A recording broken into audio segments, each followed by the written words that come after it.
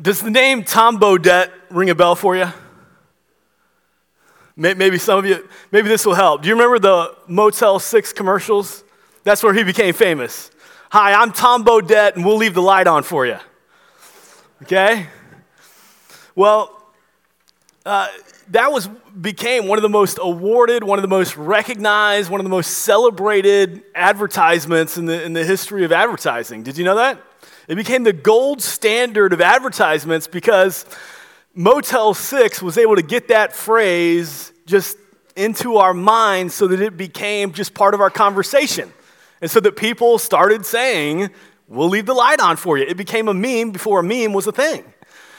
And we all know what that means, right? You can be having a conversation with someone and, hey, why don't you come over? Well, it might be late. It's okay, come anyway. We'll leave the light on for you. We all know what that means. And we know there's something about the lights being on that's just welcoming, isn't it? You know, if you're driving to a friend's house and you're turning down the friend's street and the house is all lit up, right? It just lets you know that somebody's there. Somebody's waiting for you. Somebody's expecting you. Somebody's wanting you to come. And you see the porch lights on. You see the side lights on. You see the house lit up. And it's welcoming. And you know, they want me to be there. There's something about the lights being on that's so welcoming. We live in a culture, and a lot of people are concerned about the trajectory of our culture. You know, things are going down. This doesn't look good. And the darkness of the culture. But the truth is, if the world is dark, it's not because of the power of the darkness. It's because of the failure of the light.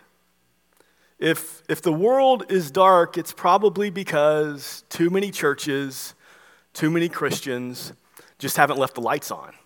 We've retreated back behind the walls of our houses, back behind the walls of our church buildings, and we failed to go and be the light because the light is always more powerful than the darkness. But if you stay behind the walls, it fails to get out. And this is what Paul is trying to tell the church throughout Asia Minor, that you're called to be the light, to go to live in the light, to get out of the darkness. And so, Ephesians 4:25 through Ephesians 5:2, that's what we'll be this morning, Ephesians 4:25 through 5:2. And last week, we kind of saw where Paul is encouraging the church, live in the light. Don't live in the darkness, live in the light. And he gave the church a formula of how to do that. And it's not really that complicated. He said, first, you just got to put off the old self. You got to get rid of your old life, your old way of thinking. Second thing you got to do is you got to renew your mind. You got to think biblically. You got to take everything you believe, everything you trust, everything why you do what you do, and you have to hold that up to the guideline of Scripture. And you have to say, is this what Scripture says? Does Scripture inform everything I do? And if it doesn't, you got to renew your mind. But once you've done that, that's not enough. You can't just stay there. Then you must live it. Then you must put on the new man, and you must live that life. You must walk in the light. And so Paul now, in this section, now he's getting into specific common issues that we all deal with. And he's saying, hey, put off this, put on this, put off this, put on this.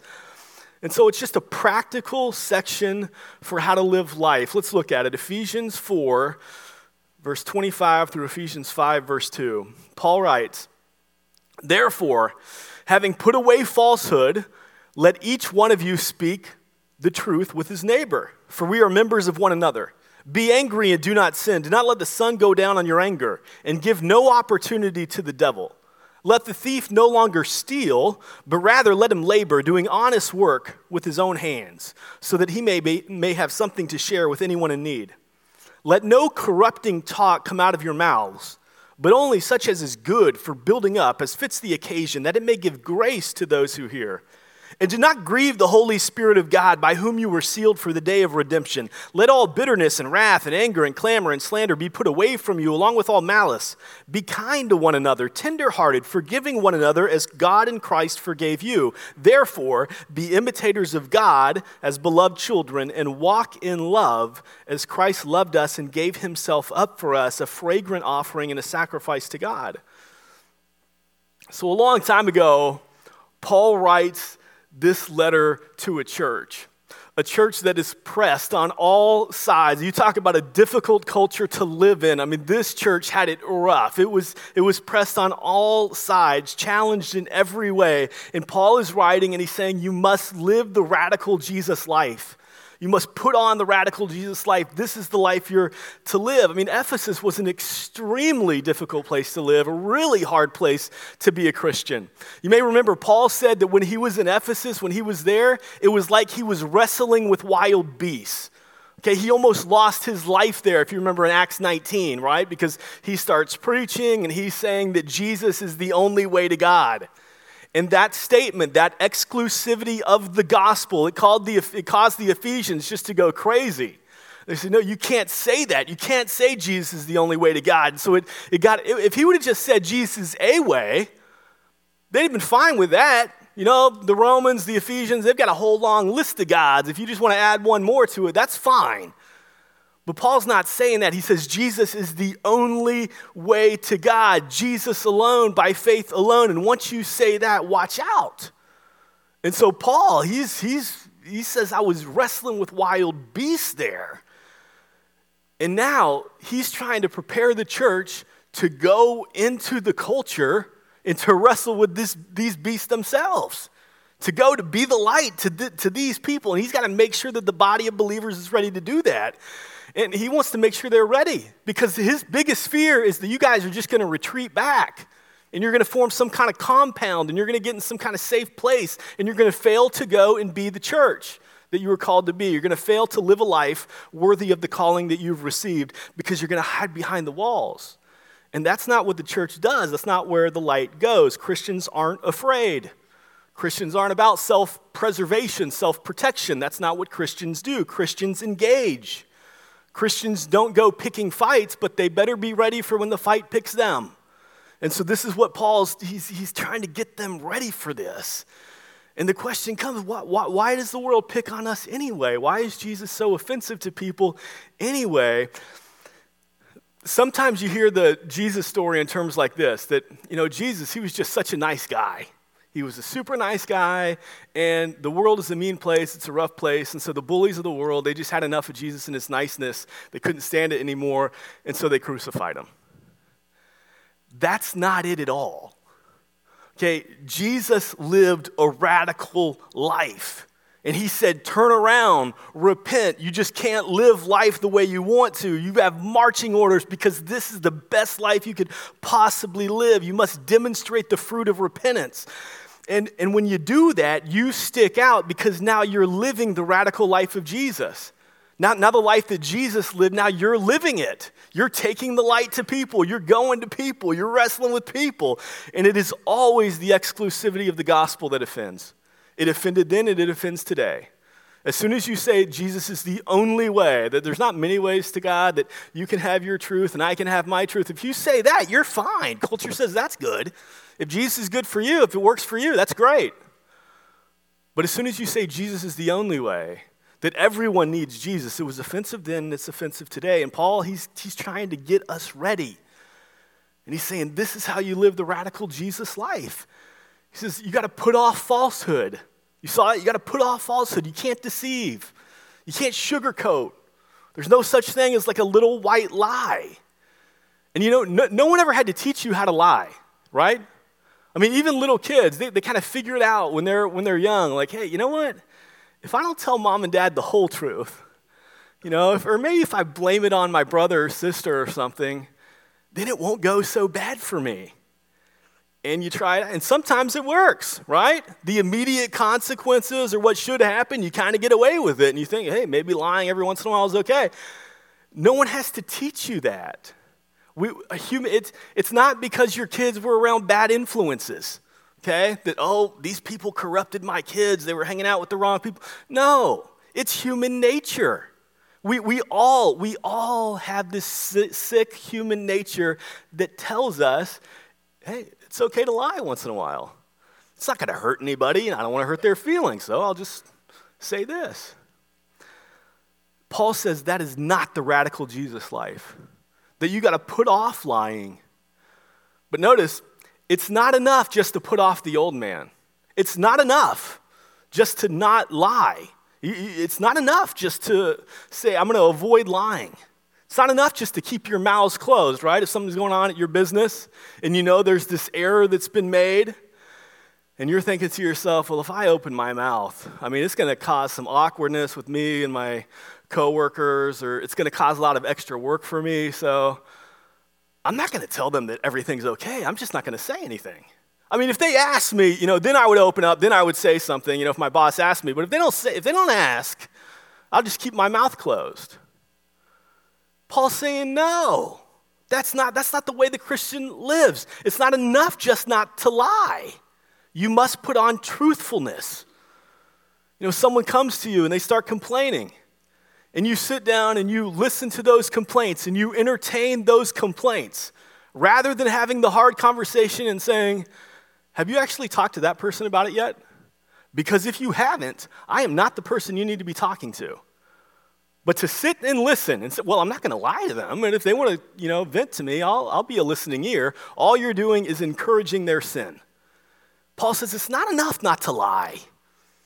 You must put on truthfulness. You must speak honestly with people. You must take people to the scriptures, and if they're not living rightly, then you challenge them to do so in love. You must speak truth. It must be done in love, but you must speak truth. And Paul says, look, we're all members of one family. This is a family. God has saved us into a family. How does a good family operate? A good family looks out for one another.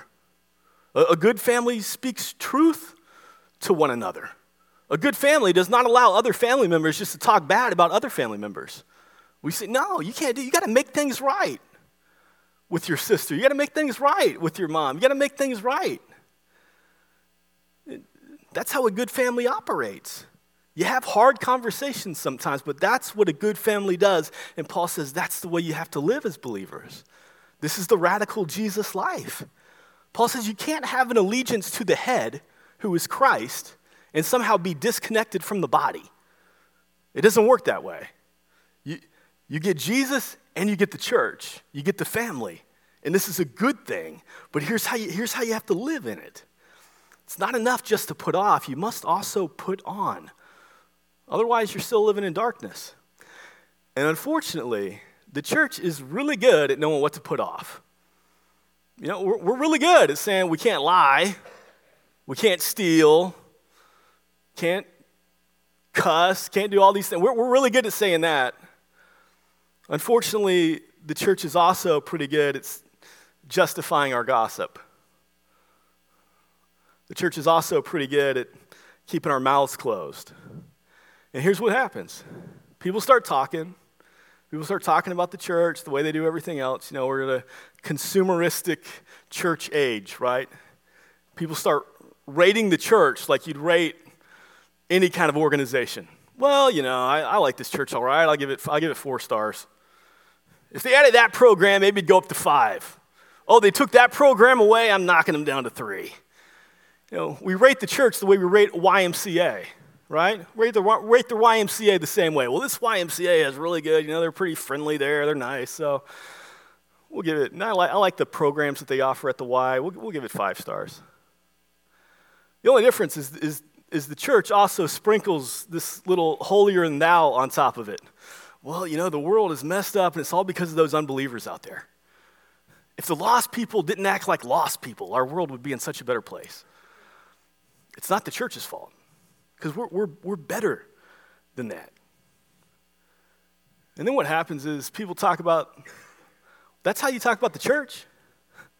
You rate the family of God the same way that you rate a business organization. You talk about the church in the same terms that you talk about your country club and the way you talk about this league or that league.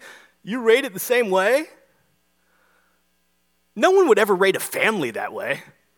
Oh, I would rate my family 4 stars.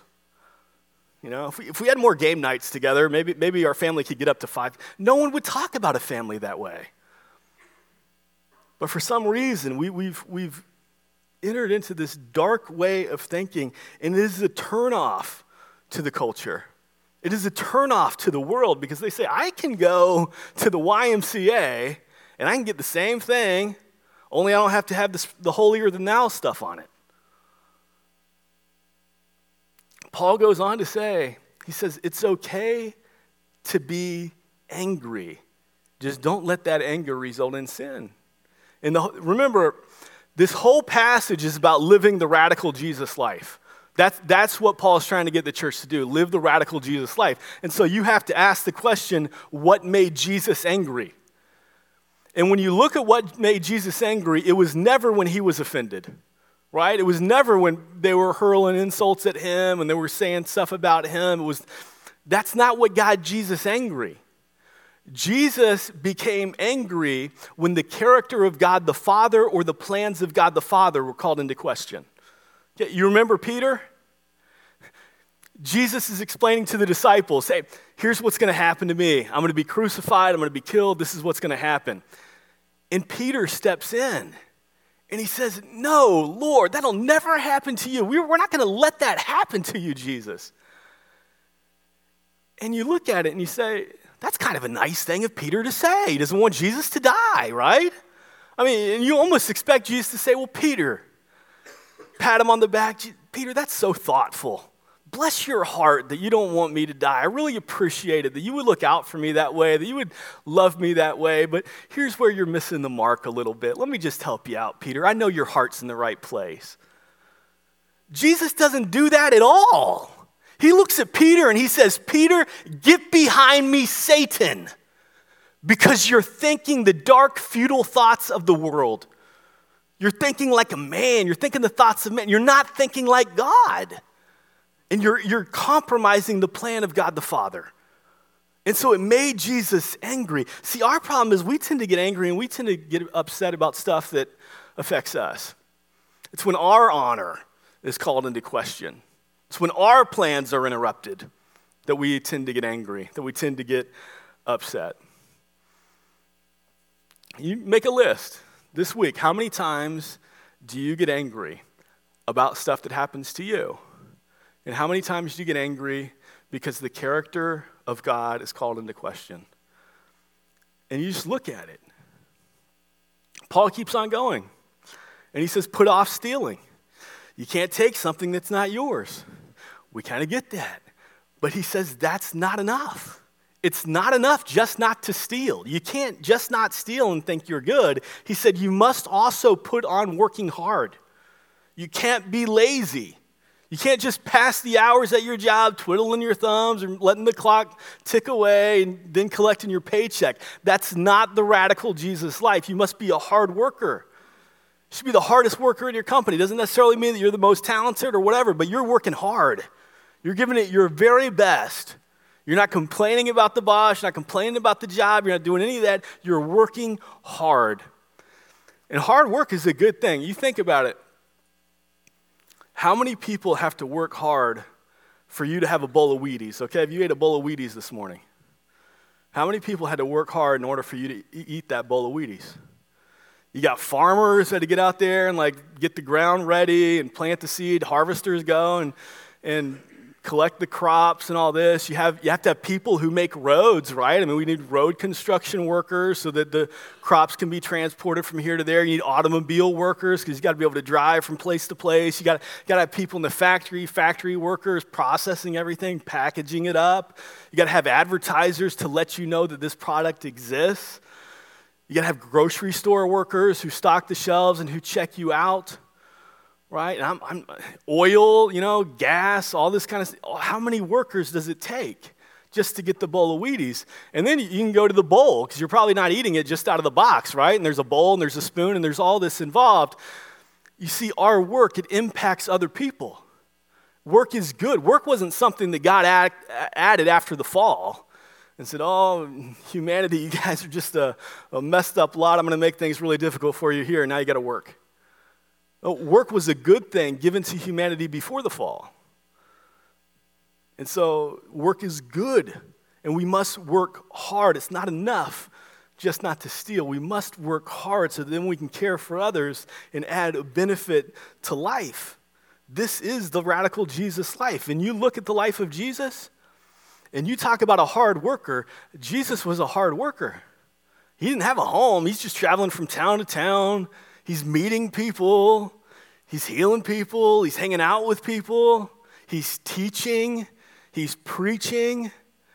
Experts say that 1 hour of public speaking on your feet is equivalent to an 8-hour, that your body goes through the same amount of stress as an 8-hour desk job. And you talk about someone who's on his feet a lot and doing a lot of speaking, public speaking, that's Jesus, right? And so that's why at times he needed to get away and he needed to rest. He had to do that. This is the radical Jesus life. You work hard. You're a hard-working person. It's not enough just to put off stealing. You must also put on working hard. And Paul keeps going. And he says, let no corrupting talk come out of your mouth. You can't tear people down. You can't belittle people. You can't do that. Paul tells us where you can't complain. You can't be a complainer. You can't be a whiner. You gotta. It's not enough just not to offer corrupting talk, and not to tear people down, not to say bad things about people, not to complain, not to whine, not all these things. Paul also says you must put on giving grace to anyone who hears. You must put on this speech that builds other people up, that we should be the greatest encouragers out there. Because we build people up and we encourage people and we offer words of grace and words of love, words of encouragement, truthful. We're still truthful, we're still honest, we're still willing to have the hard conversations when we need to. But we offer these words. This is, we're entering into another campaign, political season. One of the saddest things to me is the way the church handles politics. I mean, you find people, they talk really nice most of the time, and then all of a sudden you get on their Facebook page during political season, and they make all kinds of nasty remarks about the other side, whatever the other side is. And I've seen more. I had a good friend of mine who I love dearly. I had to remove him from leadership because of the comments that he made about an opposing political person. You can't do that. You can't talk that way. I've never met anyone, I'm sure there's people out there, I've never met anyone who's changed their mind politically based on a Facebook post. There may be some, but I've never met them. I have met several people who have been turned off to the gospel because of political posts by spiritually immature believers. And they post hateful things. Understand this. That politician who you don't care for, they are not your enemy, okay? They are not your enemy. They are your mission field. Our battle is not against flesh and blood, okay? They are your mission field to be loved and to be prayed for, all right? Any politician who goes Tuesday and votes for this pro-abortion legislation, they are not the enemy. They are misguided. They are living in the futility of their own thinking. They haven't seen the light yet. They are to be loved. They need Jesus. They don't need to be ridiculed. Okay? You get them to Jesus, and then Jesus will conform their worldview. Don't miss that in the church, please. And Paul's imploring the church at this point. Live the radical Jesus life. Build people up. Be the best encourager you can be. And he knows you can only do that if you're not seeking control. If you're not in control of your life. Because the life that Paul is asking the church to lead, it's not a hard life. It's an impossible life. You will not lead this life. You will not live this life by your own strength. You will not do it. And there's always times where our own strength creeps in, and what do? We go back to the process again that Paul has laid out. I put off the old self, I renew my mind, I think rightly, and I put on the new self. And then I live again. And I fall again, and I put off the old self again, and I renew my mind again, and I put on the new self again. It's not a perfect life, but it's a Holy Spirit empowered life. And so this is the heart of the Holy Spirit, that we would live the life that we're called to live. And so Paul says, don't grieve the Holy Spirit.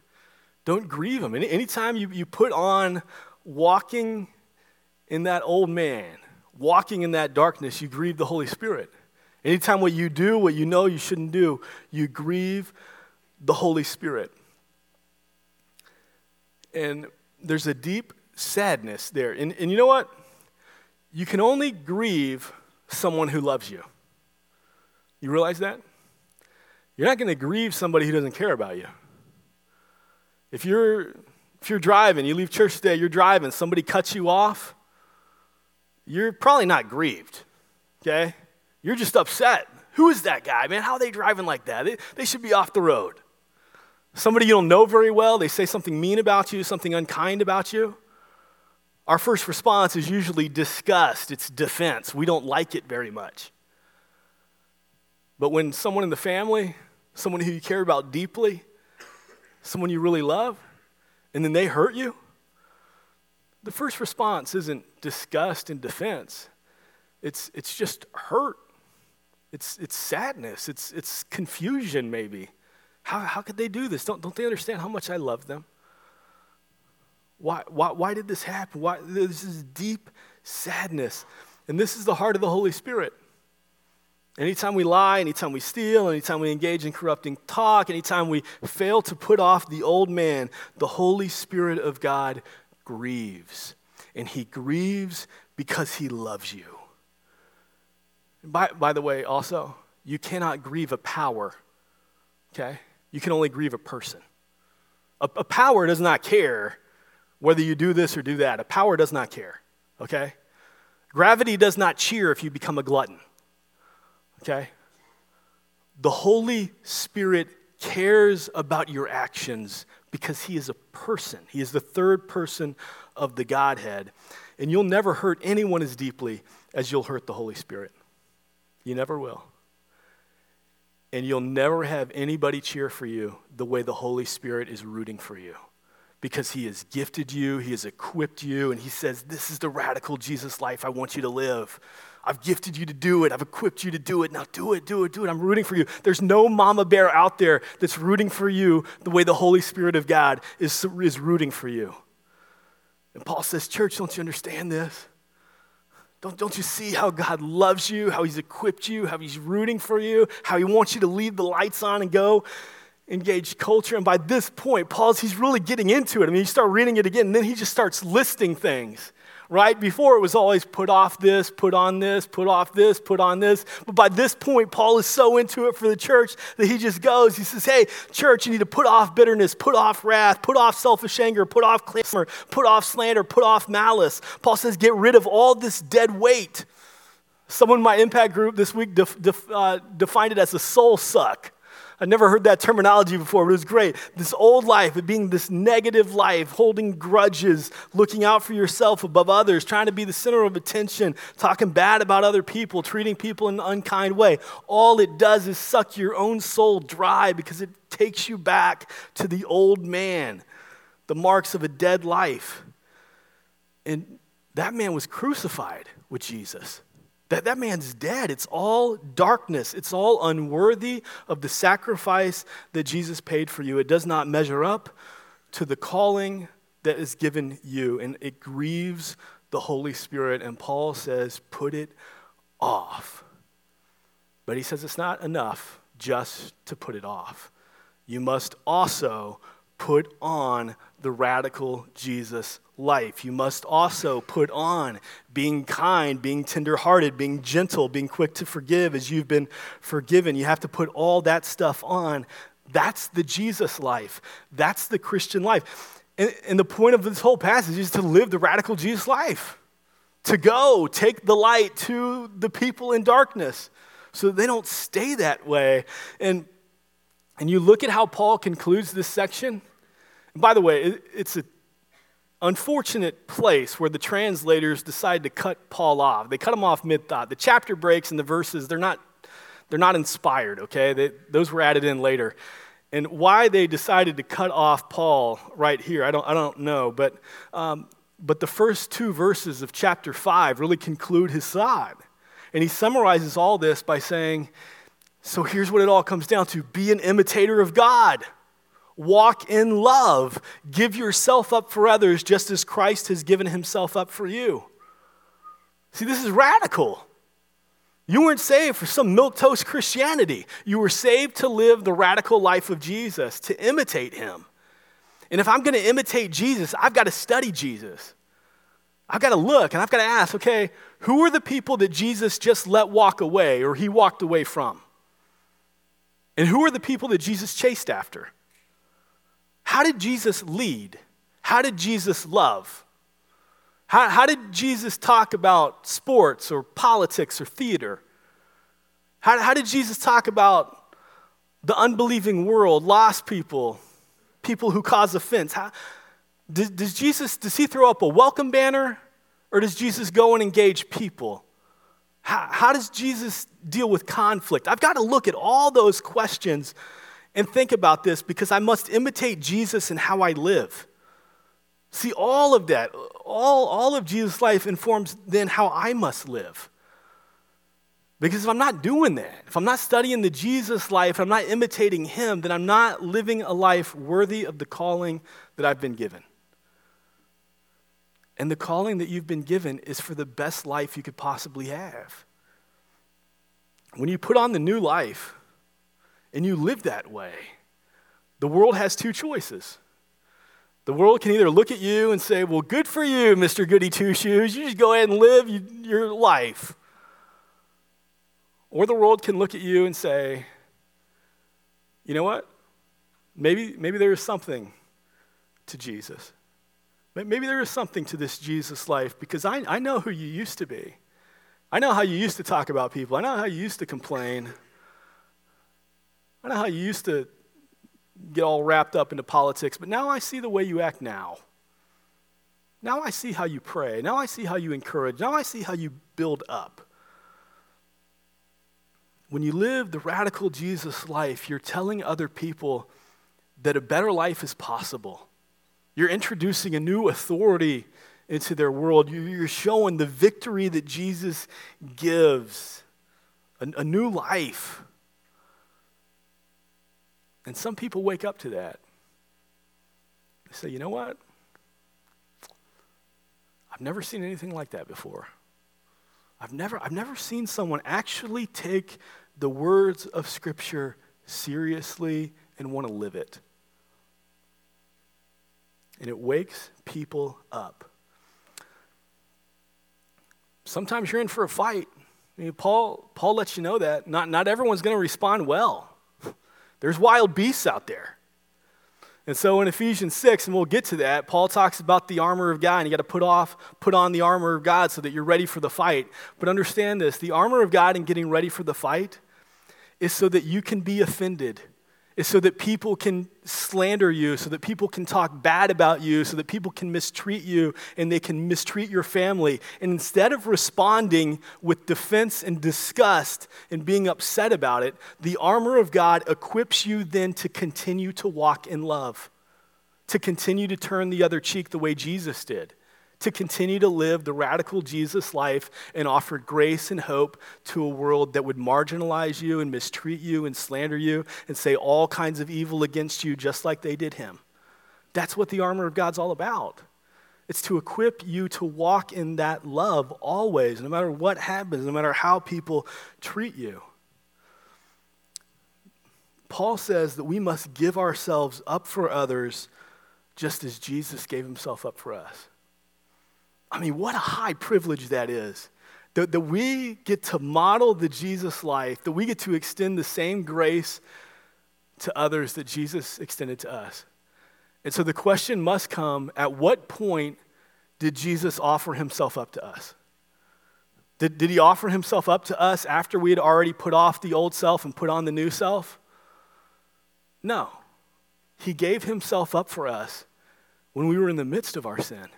When we were living lives that were totally offensive to him, when we were enemies of God, when we were doing the most despicable things in our life, it's at that moment, it's at the lowest moment in your life where sin was king and you were dead spiritually, that Jesus offered himself up for you. And now we get to offer ourselves up for people who are living the same kind of life, who would talk about us the same way that people talked about Jesus. It's those people that we must give ourselves up for. And if you say, man, I'm new to this whole Christian thing, I don't know that I'm there yet, that's okay. That's okay. Jesus told the disciples, hey, follow me, and I'm going to teach you how to be a fisher of men. I'm going to pull you into chair 2. I'm going to cause you to grow and to learn so that then I can send you out into this chair 3 and chair 4 lifestyle. But if you've been a Christian for a while and you're not giving yourself up for the lost people in our society, if you don't have lost friends, people who don't know Jesus, then it's time to start walking with Jesus. It's just time to mature in your faith and live the life that Jesus called you to live.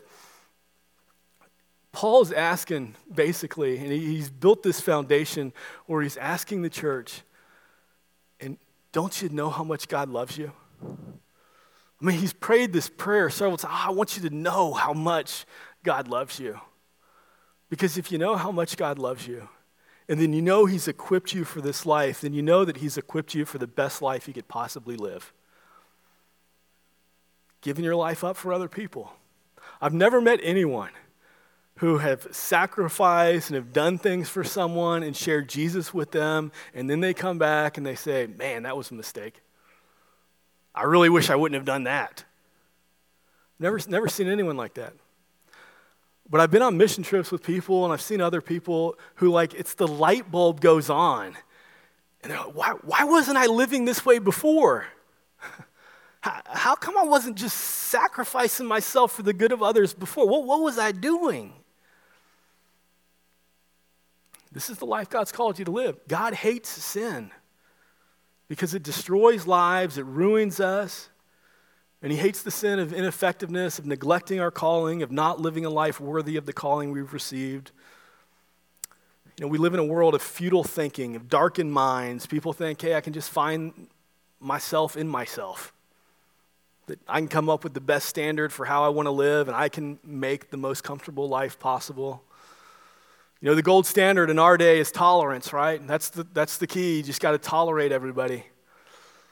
And just think about that. Okay, if you're married in relation to your spouse, okay, you've been married 10 years, 20 years, 30 years, 50 years, however long the case may be, and you go to your spouse after all those years, you know, after all these years, I'm really learning to tolerate you. It sounds so silly when you put it in those terms, doesn't it? Because nobody wants that. When it gets right down to it, nobody just wants to be tolerated. We all want to be loved. We want to be loved despite our weaknesses, despite our failures, despite our ineffectiveness. And Paul says that's what you get to do to people. You get to go love them. You get to share Jesus with them. You get to tell them of the best life they could possibly live. And then some of them are going to wake up and they're going to realize, you know, the culture's lied to me. I've been walking in darkness. But that's only going to happen if we, the church, leave the light on. If we stop hiding our light under a bowl behind the walls of our church building and behind the walls of our houses, and we get out and we bring the light to the people in darkness, just like Paul is telling his church, the church, to do. Heavenly Father, we thank you that you didn't merely save us for heaven, but that you saved us for an eternal purpose right here and now, that we get to make eternal impact right here and now, and that, God, that you give the best way to live. So, God, forgive us for those times when we continue to fail to put off the old self. And, God, forgive us for when we think putting off the old self is enough, and we don't walk worthy of our calling because we haven't put on the new self that you've called us to live.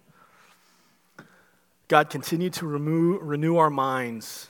Help us to understand more and more each day this life that you've called us to live, this glorious life on mission for you and your kingdom as an ambassador.